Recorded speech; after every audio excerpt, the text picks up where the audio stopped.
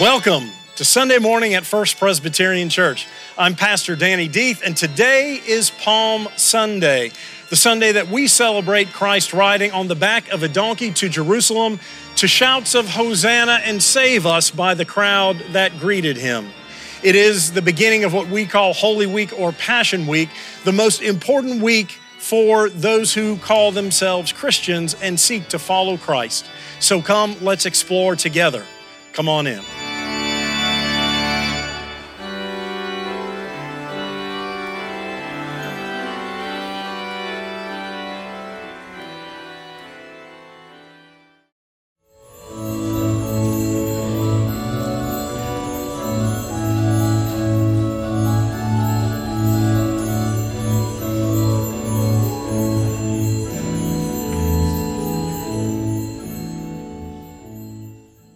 Our first lesson is Psalm 31, verses 9 through 16.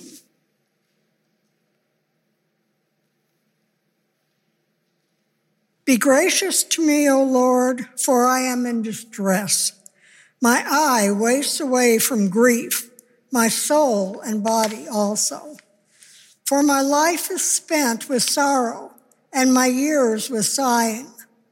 My strength fails because of my misery, and my bones waste away. I am the scorn of all my adversaries, a horror to my neighbors, an object of dread to my acquaintances. Those who see me in the street flee from me. I have passed out of mind like one who is dead. I have become like a broken vessel. For I hear the whispering of many, terror all around, as they scheme together against me, as they plot to take my life. But I trust in you, O Lord. I say, you are my God. My times are in your hand. Deliver me from the hand of my enemies and persecutors. Let your face shine upon your servant. Save me in your steadfast love. This is the word of the Lord. Thanks be to God. Our passage today, our second reading and focus text, is Matthew's account of this day, Palm Sunday. If you are a churchgoer of any time and place, these words, this story will be familiar to you.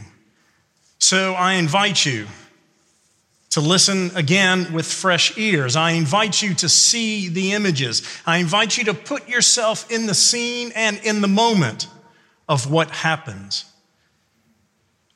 Let us see what new thing God is saying to us today through Matthew 21, 1 through 11.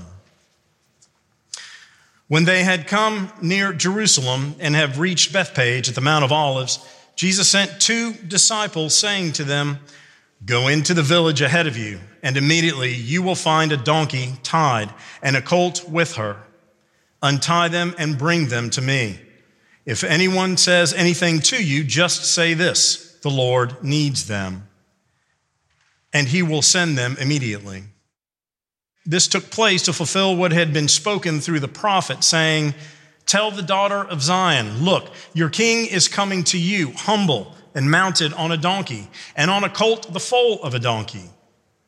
The disciples went and did as Jesus had directed them. They brought the donkey and the colt and put their cloaks on them, and he sat on them. A very large crowd spread their cloaks on the road. Others cut branches from the trees and spread them on the road. The crowds that went ahead of him followed and were shouting, "Hosanna to the Son of David. Blessed is the one who comes in the name of the Lord. Hosanna in the highest heaven."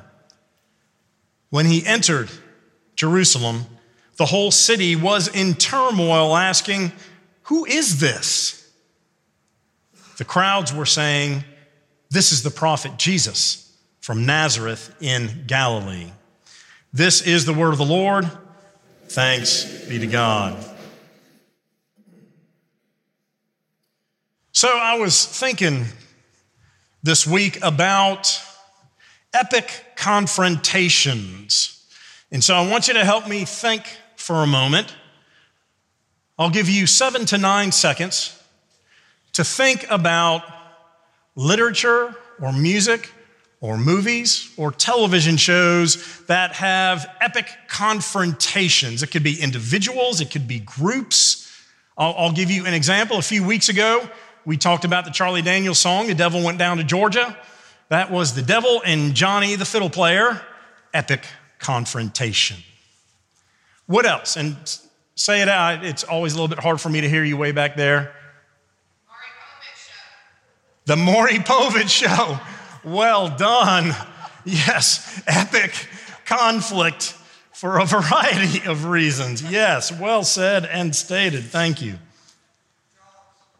Jaws, so the shark and I guess Chief Brody, toward the end, you knew there was an epic coming together of those two entities. Very good. What's that? Okay. WWE wrestling, yes. You have your characters and you know they're going to come together and square off at some point. I heard something over here. Our Congress, how about that? Lefties and righties, you know, are going to be epically confronting one another. That's a part of the way our system is created. So yes, well done. Give me 2 more. Rocky, yes. Rocky and anyone he fights, but we can lift up Ivan Drago, the Russian. I must break you. In that one, it was representing not just 2 fighters. You had the nations at war through the fighters, yes. 1 more.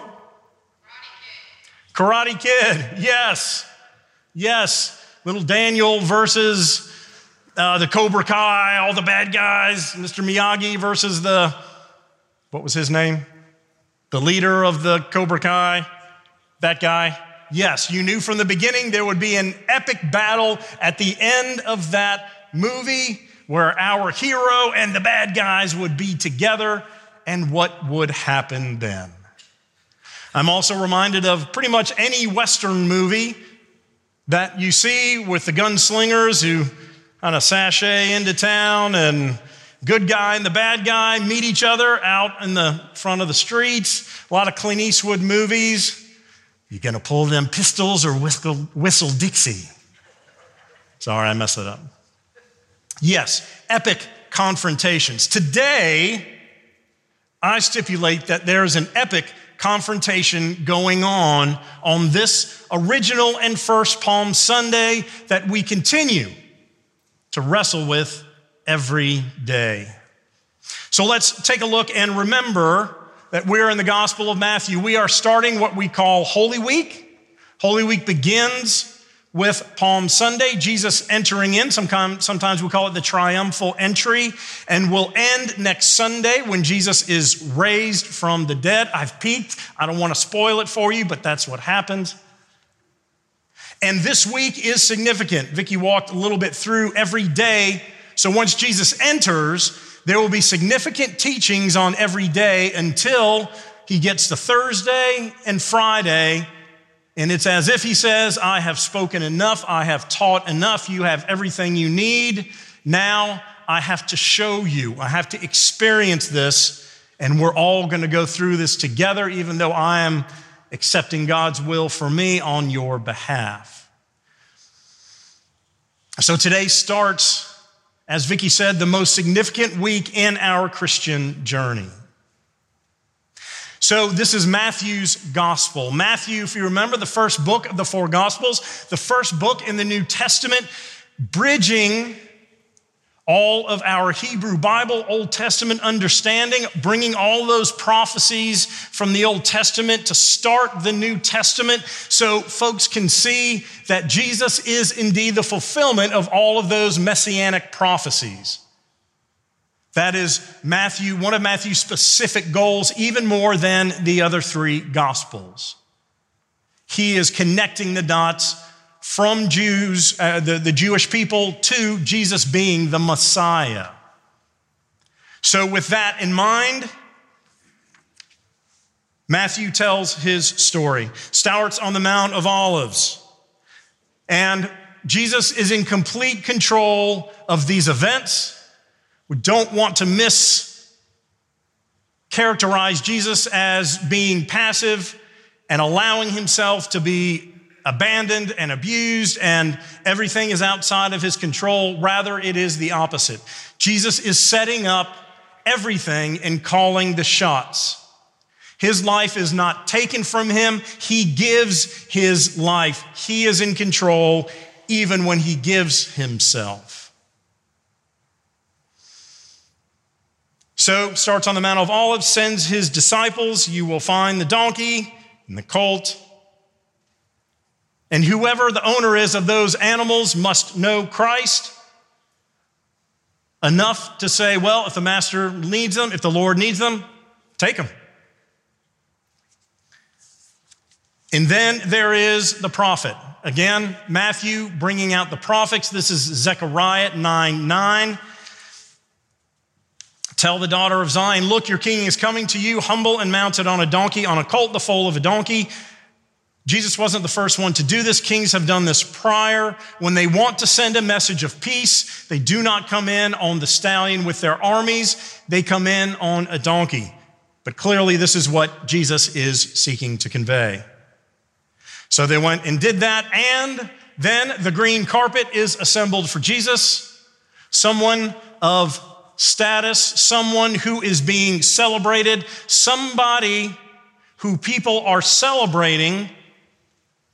They put their cloaks down sometimes on the road, and the branches, palm branches or branches of whatever is around there, they make the green carpet for Jesus to celebrate him, that he is someone that they are praising and celebrating, even if they don't quite know. What do they say? Hosanna to the Son of David. Blessed is the one who comes in the name of the Lord. As Vicky mentioned, Hosanna is that word that is a praise, but it also is translated save us. And so we have a sense that enough people understand that Jesus has some kind of power, or they wouldn't say save us. When you find yourself in trouble, who do you go to get help? Someone who has the power to help you. It was the same here. They saw Jesus as some kind of authority and were saying, praise be to you, Jesus, save us. And the mention of the Son of David is a messianic connection. So some get it, but let's listen to see how others lift him up. So he entered Jerusalem. The whole city was in turmoil, asking, who is this? And they say, oh, this is the prophet Jesus from Nazareth in Galilee. The prophet Jesus from Nazareth in Galilee. So we have several identification markers for who Jesus is here. They lift up the prophecy from Zechariah that talks about kings, and in that sense, Jesus is being compared to a king. Son of David is that messianic connection. And then at the end, they say, oh, it's Jesus the prophet, just like Isaiah, just like Jeremiah, just like Ezekiel. And many of them do not fully understand who Jesus is. Many have been following and have seen him do miracles and teachings and casting out of demons and walking on the water and calming the sea and breaking the bread and feeding the people. And because they have to be in Jerusalem, this is Passover, one of their required travel feasts and festivals. The place is packed.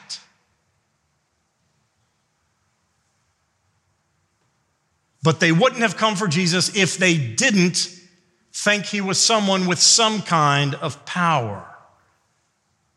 So there is that. Even if they don't know who he is, they know something's going on, and they're willing to give him the benefit of the doubt at this point.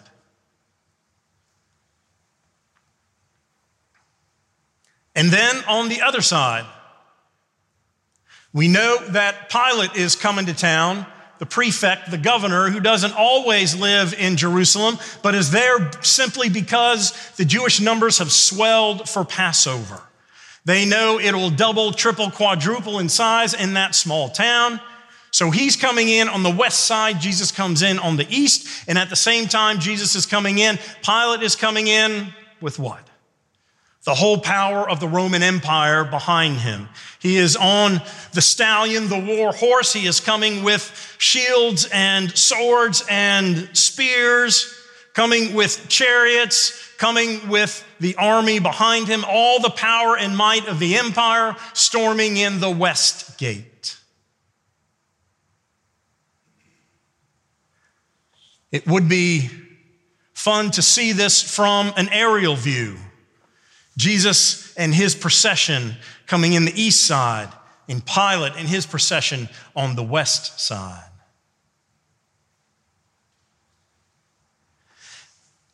So at the end of this passage, it says, the city was in turmoil. Why is the city in turmoil?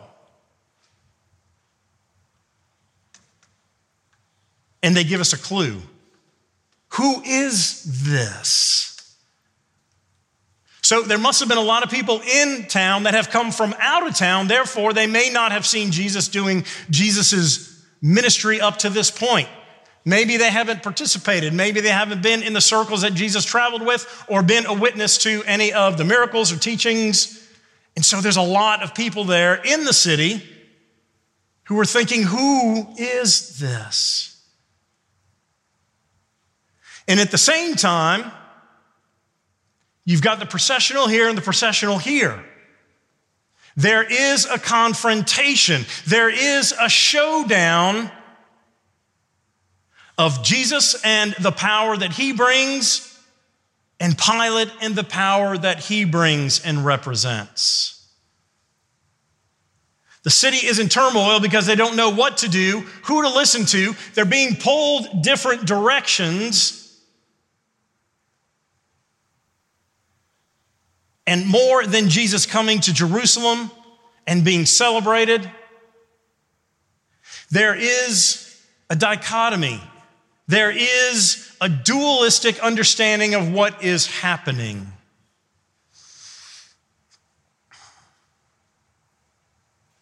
And at some point in that city, they're going to have to choose. Whose procession do they want to be a part of? I read an article by someone named Michael K. Marsh from something called Interrupting the Silence. He likened these two to being focused on power and what the world says is success, or being focused on the life in Christ that we're being called to. I'd like to share with you two quick paragraphs, one of his understanding of each. He'll start with the focus on worldly power. My own experience of worldly power is that he's talking about what happens to himself when he follows that procession. I begin to live closed, afraid, and defensive. I must always be strong and on guard. When I focus on the world's power, the world gets divided between us and them, friend and foe, good and bad.